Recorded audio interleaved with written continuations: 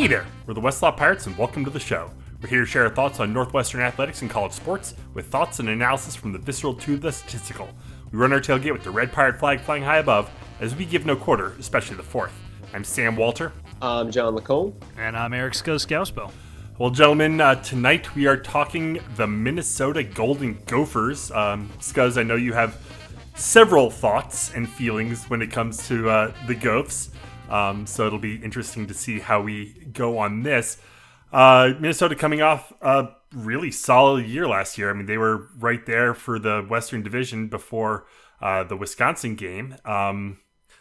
Lost a little bit on offense. Think they lost a little bit more on defense, though, right, John? So I want to say first off the top, before we even get into the defense, and I think Scuzz is going to probably fold right into this. I think it's been so wild that Minnesota, we were always going to be waiting a long time to do them in our summer previews. And then we had this whole layoff that added everything. And we were waiting and waiting and waiting. And finally, we're doing this team. And I think it's just crazy we've waited so long because I don't think there's any team that the average fan understands worse than Minnesota. I think I don't think that there's any other team in the conference where what people think they are and what they actually are farther apart, and in multiple ways. But anyway, media member. I mean, exactly. I think it's, and I don't mean in terms of everyone thinks they're bad and they're awesome, or everyone thinks they're awesome and they're bad. I just don't think people understand what this team is. And so, with that said, I'll get to exactly what I mean from the defensive side of the ball. So let me just say, to start off the bat, I know all of you out there listening come to the Westlaw Pirates for these detailed breakdowns. You can't get anywhere else. So let me begin the Minnesota defensive preview like this. I have done the math, I've crunched the numbers, and I can report that last year, the Gopher itself may have been golden, but the giant horseshoe crammed up its butt was a shiny silver. Okay? Let's start right there. If you're looking for statistical analysis... Wait. Can we balance, which horseshoe is bigger, Illinois' or Minnesota's? I know, and we still have Illinois on deck, so we'll have to get there. But let's just say Minnesota has thrown down the gauntlet.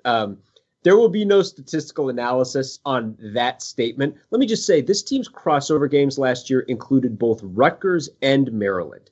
They played Nebraska in the middle of a 3-week stretch where the Huskers scored 27 total points. And they got us, well, you all remember what last year was like for Northwestern from an offensive perspective. So if you look at the fact that the Gophers had the number 3 total defense in the conference, that's why. If you wonder how the Gophers could have the number 3 total defense in the Big Ten, but only the number 7 scoring defense, it's because, unfortunately for Minnesota, they occasionally had to play working offenses last season. They gave up 35 points to Fresno State, 32 points to Georgia Southern, 31 points to Purdue, and 38 points to Wisconsin. Can I just interject, and I'm going to step on my offensive stuff a little bit, but, with that stat in your mind, hear this. Minnesota's offense averaged 38 points per game through the first 8 weeks of the season. And then when they started playing defenses with a pulse, that dropped to 26 points per game in the final 4. And that's I'm glad you inserted that, because from not just me, but you can fold Scuzz into, let me just say, this might sound a little bit like sour grapes, especially given some of our predictions about Minnesota last year, okay? So make no mistake. Minnesota was a very competent defensive football team last year. Competent. But what has me so annoyed is that we had this defense completely pegged going into last year. And then it benefited from a run of luck that is going to have people, like I said, totally misjudging where the Gophers currently are as a defensive football team. So basically, what we said before last season was this. Minnesota has been riding the same small core of holdovers from the previous coaching administration for years. And last year was going to be their last opportunity to do that before they had to find new contributors. And guess what? Every single statistical contribution the Gophers had last season is from a guy who is no longer on the team.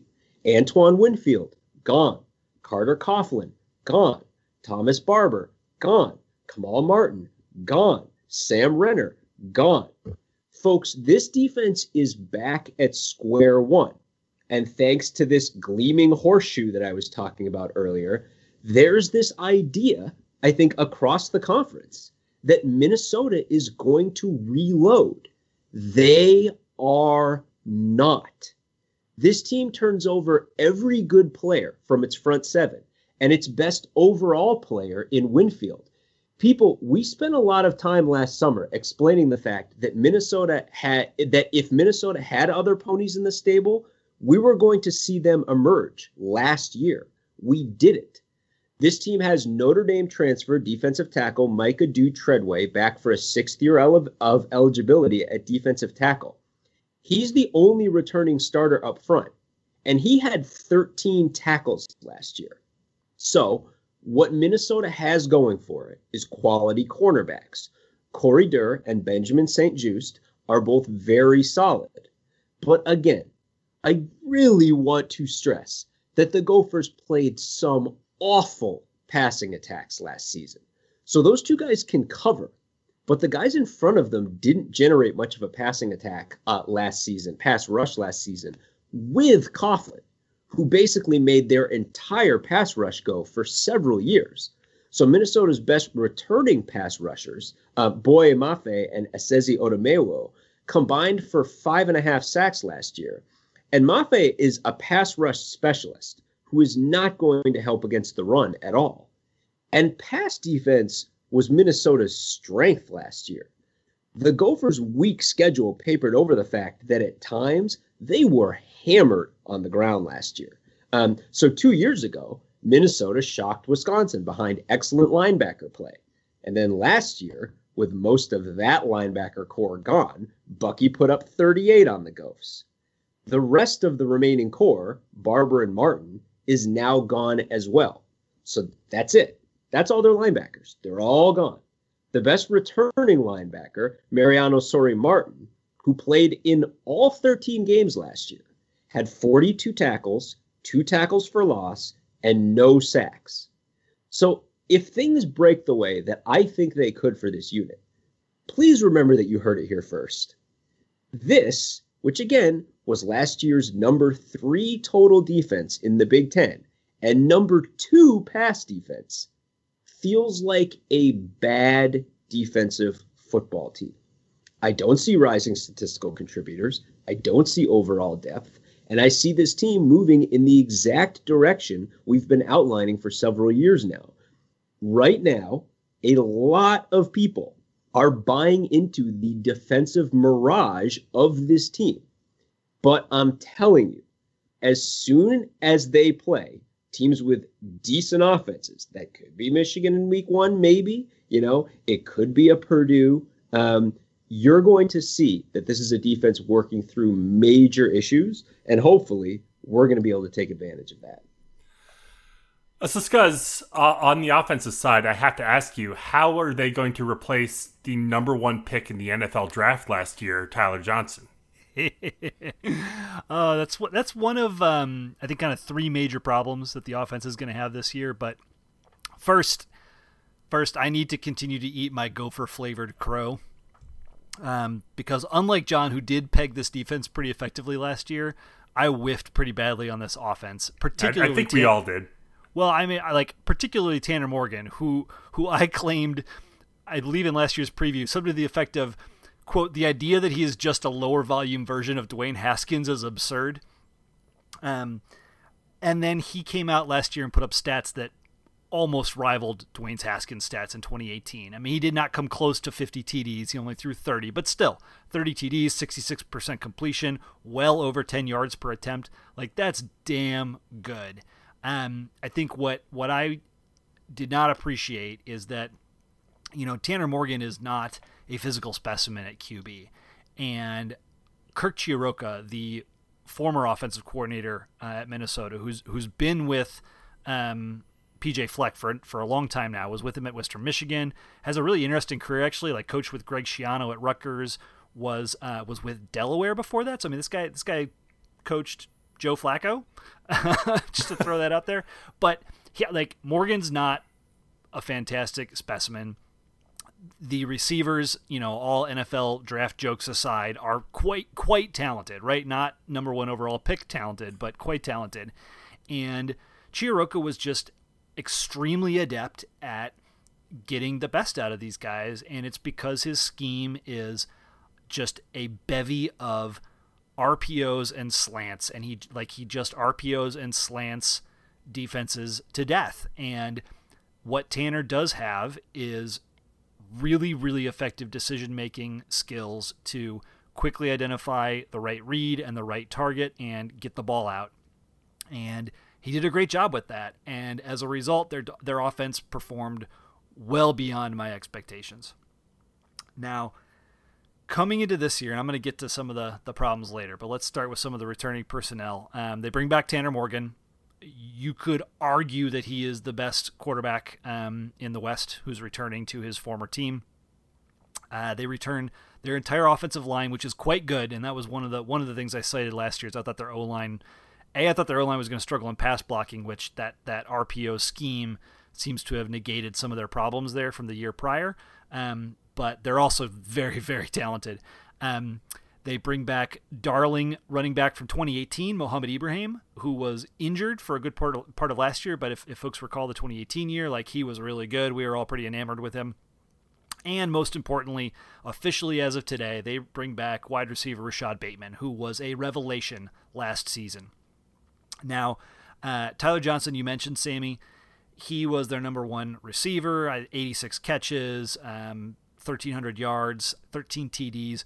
Bateman was a little bit lower than that. I think only had 60 catches, 1,200 yards, 11 TDs. But Bateman was really Minnesota's biggest, baddest offensive threat last year. He averaged 20 yards per reception. He was dynamite down the field in adjusting to one-on-one 50-50 balls. He almost kind of reminds me of Devin Smith from that Ohio State team that won the title in 2014. I mean, Bateman's much more physically imposing than Smith was, but Smith was a guy that, if the ball was up in the air and it's a question of who was going to come down with it, he was always coming down with it. And I feel like every highlight I saw of Bateman was that kind of situation last year. He's not a huge wideout. He's only 6'2", but he just came out on top in all those 50-50 situations, as well as being ridiculously fast. He has great hands. So the fact that they get him back is massive. I mean, this offense would have been facing, I think, a whole lot more problems without Bateman. But with him back, they have a true playmaker, a guy that should, I think, probably get drafted higher than Tyler Johnson did this next season.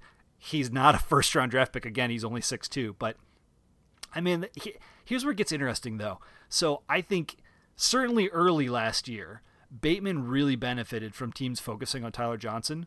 40% of his yards came in the first 4 games. And let's not forget who those teams were that they played in the first 4 games. It was South Dakota State, Fresno State, Georgia Southern, and Purdue. Interestingly, the two, Johnson and Bateman, throughout the rest of the year, they really ping-ponged.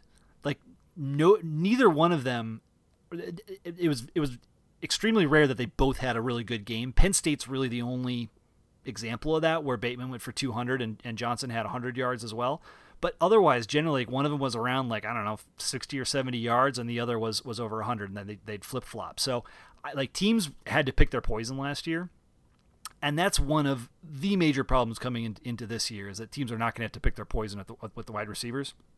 There's a couple other problems, but let me be clear. This Minnesota offense will still be good in 2020. Ibrahim's a really good running back. We saw that in 2018. He got injured last year. Rodney Smith was good and fine, and so Ibrahim just didn't get as many carries. The offensive line that Minnesota has could be one of the best in the conference, especially blocking for the run. And like I said, with Morgan, he's not the biggest, strongest, or fastest quarterback in the conference, but he's an A+ leader and a really good executor. But last year, seemingly everything went right for Minnesota. Go look at the highlights of Rashad Bateman's catches. Go count how many games they lost to injury. Was not very many. Their turnover numbers, the efficiency they put up, it was a peak season for Minnesota. And there is just no way they can equal those numbers in 2020. So first, Bateman, I think he's going to have a great year. but he is now going to be the focus of the defenses he plays. I don't believe he can be 100% shut down, but I don't see him making some sort of leap this year above last year's stats. And frankly, without Johnson, I think the expectation is that he probably steps back a little bit. I mean, he's going to get more targets, right? So he might have more catches, he might have more touchdowns, but the rate at which he gets those, the efficiency is going to be cut down a little bit. Confounding that whole situation. Well, so to add on to that, Chris Autman-Bell also returns. He's another guy. They talked about this trio of receivers. Chris Autman-Bell is like the slot underneath guy that basically is like, hey, I'm open, because everyone's terrified of these other two dudes. He's a fine receiver, but the idea that he and Demetrius Douglas, who's also returning, can just simply replace Tyler Johnson's production is not likely. Confounding that situation with the wideouts is that they've lost Kirk Chiaroka, who I mentioned earlier. He went to Penn State. He's going to be Penn State's offensive coordinator. What's interesting, if I think about his time at Western Michigan, and I think about Corey Davis, the amazing wide receiver that Western Michigan had there, if I think about Kenny Britt, who he coached at Rutgers, and then these Minnesota receivers, like Kirk Chiaroka has a track record of coaching unheralded guys up and making them pro prospects. And I think this is a huge loss for this receiver core. Now, Bateman is what he is, right? He's baked in the oven, and he's going to, again, come out and play really well this year. But without Chiaroka to, further develop at the wide receivers, without the impact that he had specifically on Tanner Morgan, without him calling the shots of this offense, the expectation is that they're going to drop off at least a little. Let's remember what happened to Penn State after they lost Joe Moorhead, Ohio State after they lost Tom Herman. Even Northwestern after they lost Kevin Wilson. This is what happens when a really good offensive coordinator leaves. You have a drop off. And then lastly, the schedule that John already was talking about, and I jumped in: South Dakota State, Fresno, Georgia Southern, Purdue, Illinois, Nebraska, Rutgers, and Maryland. 38 points a game against that slate of defense optional teams. San Diego State might have been the best of those defenses. Let's be clear, and that's the team they only scored 28 against. South Dakota State. Yeah, South Dakota State. What did I say? San Diego. No, South Dakota State. Sorry. And then, against Penn State, Northwestern Iowa, and Wisconsin down the stretch, they averaged 26. You wipe away that creamy frosting, you trade Rutgers for Michigan.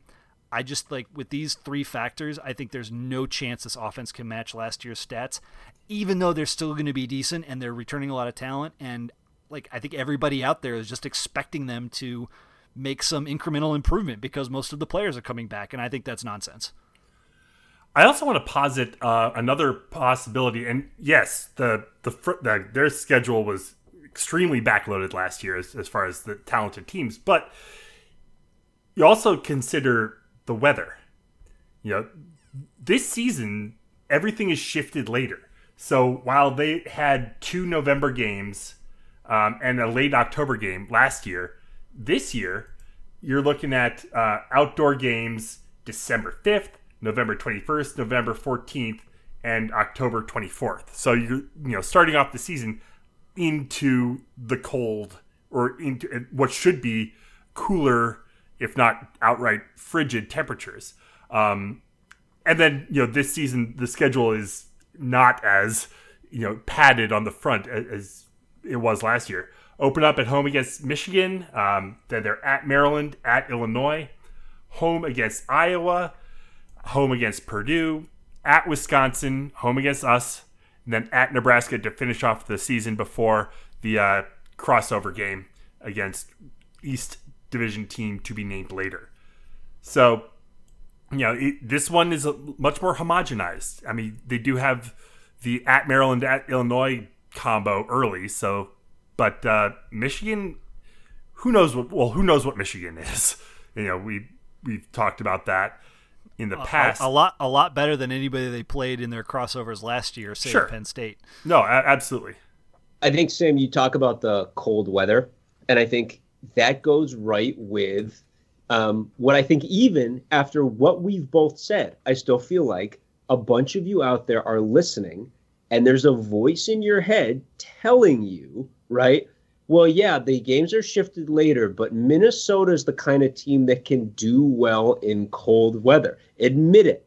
There's part of you in your voice that wants this team to be Wisconsin light, and they're not. This team is a lot closer to PJ Fleck's last Western Michigan team.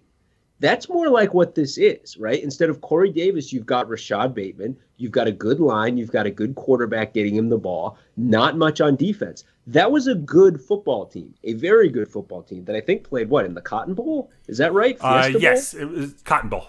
Yeah. So, I mean, I'm not throwing shade. I'm just telling you that's the kind of team he's been building for several years. But I'm telling you, if Scuzz is talking about a potential drop, however small in the offense, I'm here to tell you last year was their sweet spot year. It's not just that they got lucky. It's that they had this awesome offense that had Johnson alongside Bateman, just like Scuzz said, and had the last vestiges of this defensive culture, all of whom were completely relied upon. And I'm telling you, there isn't more of that. PJ hasn't been recruiting those guys. The big recruits have been on the offensive side of the ball. And Scuzz is right. Their offense, I'm sure, is going to be good. But I think a lot of people are probably saying, like, okay, well, there's the easy half of the schedule and the soft half of the schedule. And then it would depend whether you put which side you put Purdue on, which side you put Northwestern on. But I'm telling you, Maryland, Illinois, Purdue, and Nebraska are all wired roughly the same way Minnesota's going to be. Much better on offense than they are on defense. So on the surface, you can look at those 4 games, probably not Purdue, but the other 3 and be like, well, Minnesota's the better team here. And it's like, well, probably they are, I guess. But if you look at all the offensive ponies on, say, a Nebraska potentially, or even, say, a Maryland potentially, a lot of that matches up with what Minnesota's got. Now, some of those teams don't have Morgan, and that makes a big difference. But I think people view Minnesota as this tough, hard-nosed team that those teams aren't. And that's not what those games are going to be like. Those are going to be point-trading shootout games. And maybe Minnesota wins those, but maybe they don't. I do think that they can control the game through the run and attack with play action. Like in that sense, Minnesota has tried to build themselves in the mold of Wisconsin, but the defense is not even close. And coming off of last year's, I mean, the Gophers last year had every right to believe that they could win the division and beat Wisconsin. I mean, they had beaten Wisconsin the year prior, right? Right. Yeah.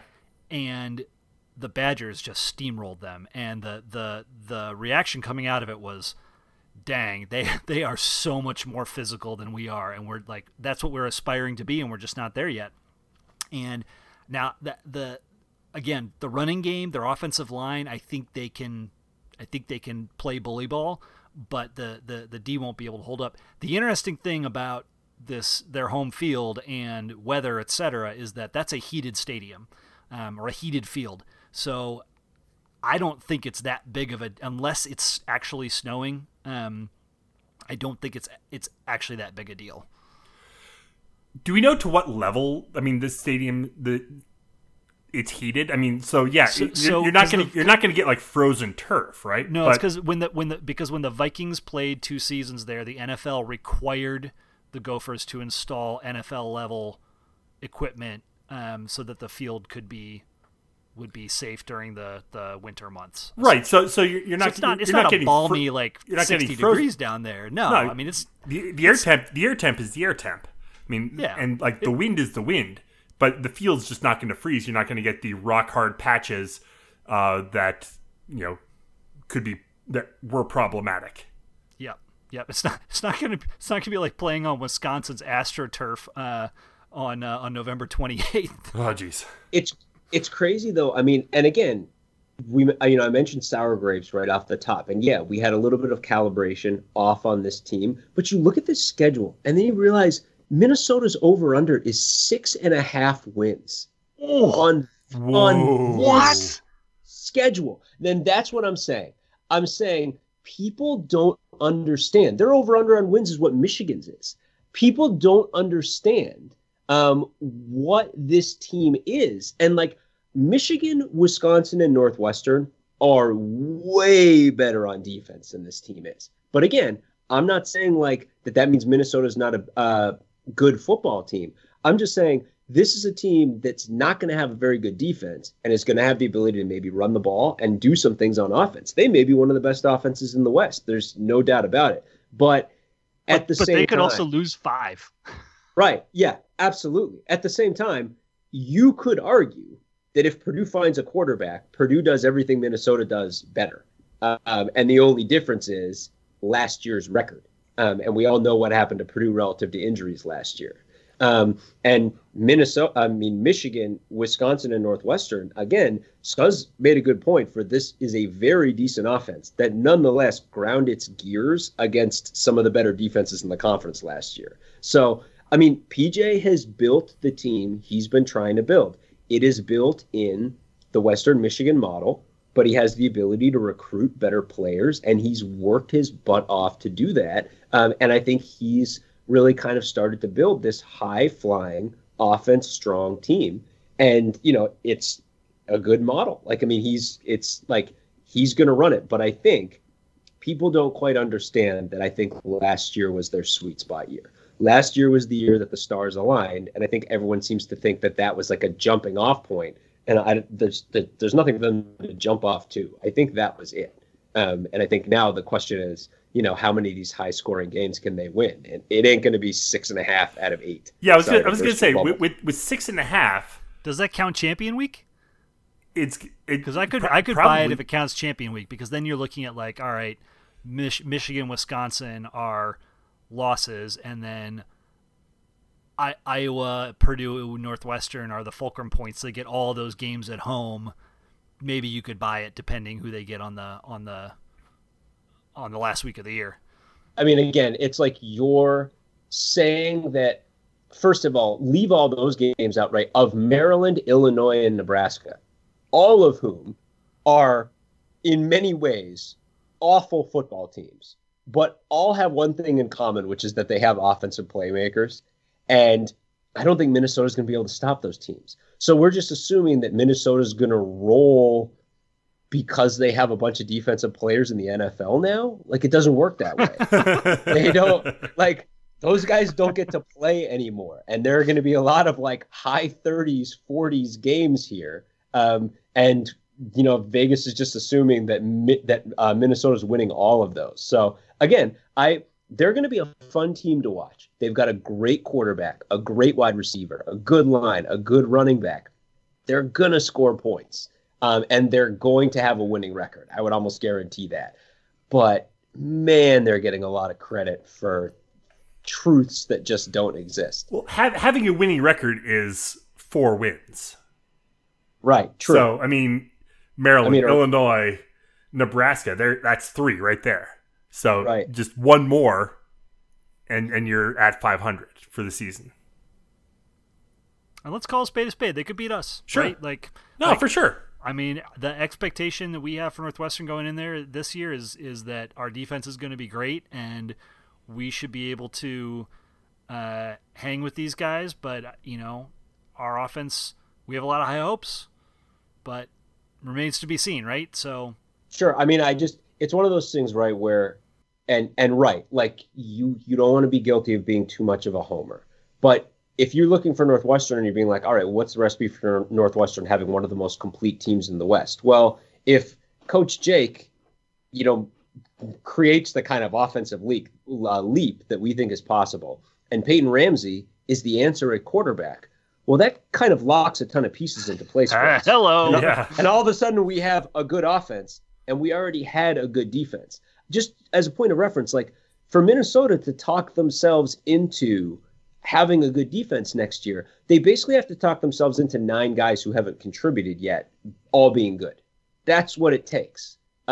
So again, like that's what the gap is for them. So, I mean, again, and they're a different profile of team than us. And they're certainly a different profile of team than Michigan. And it's going to be interesting to see, you know, when they get punched in the mouth the first week of the season and don't get to play, right, like directional Dakota, where things break for them.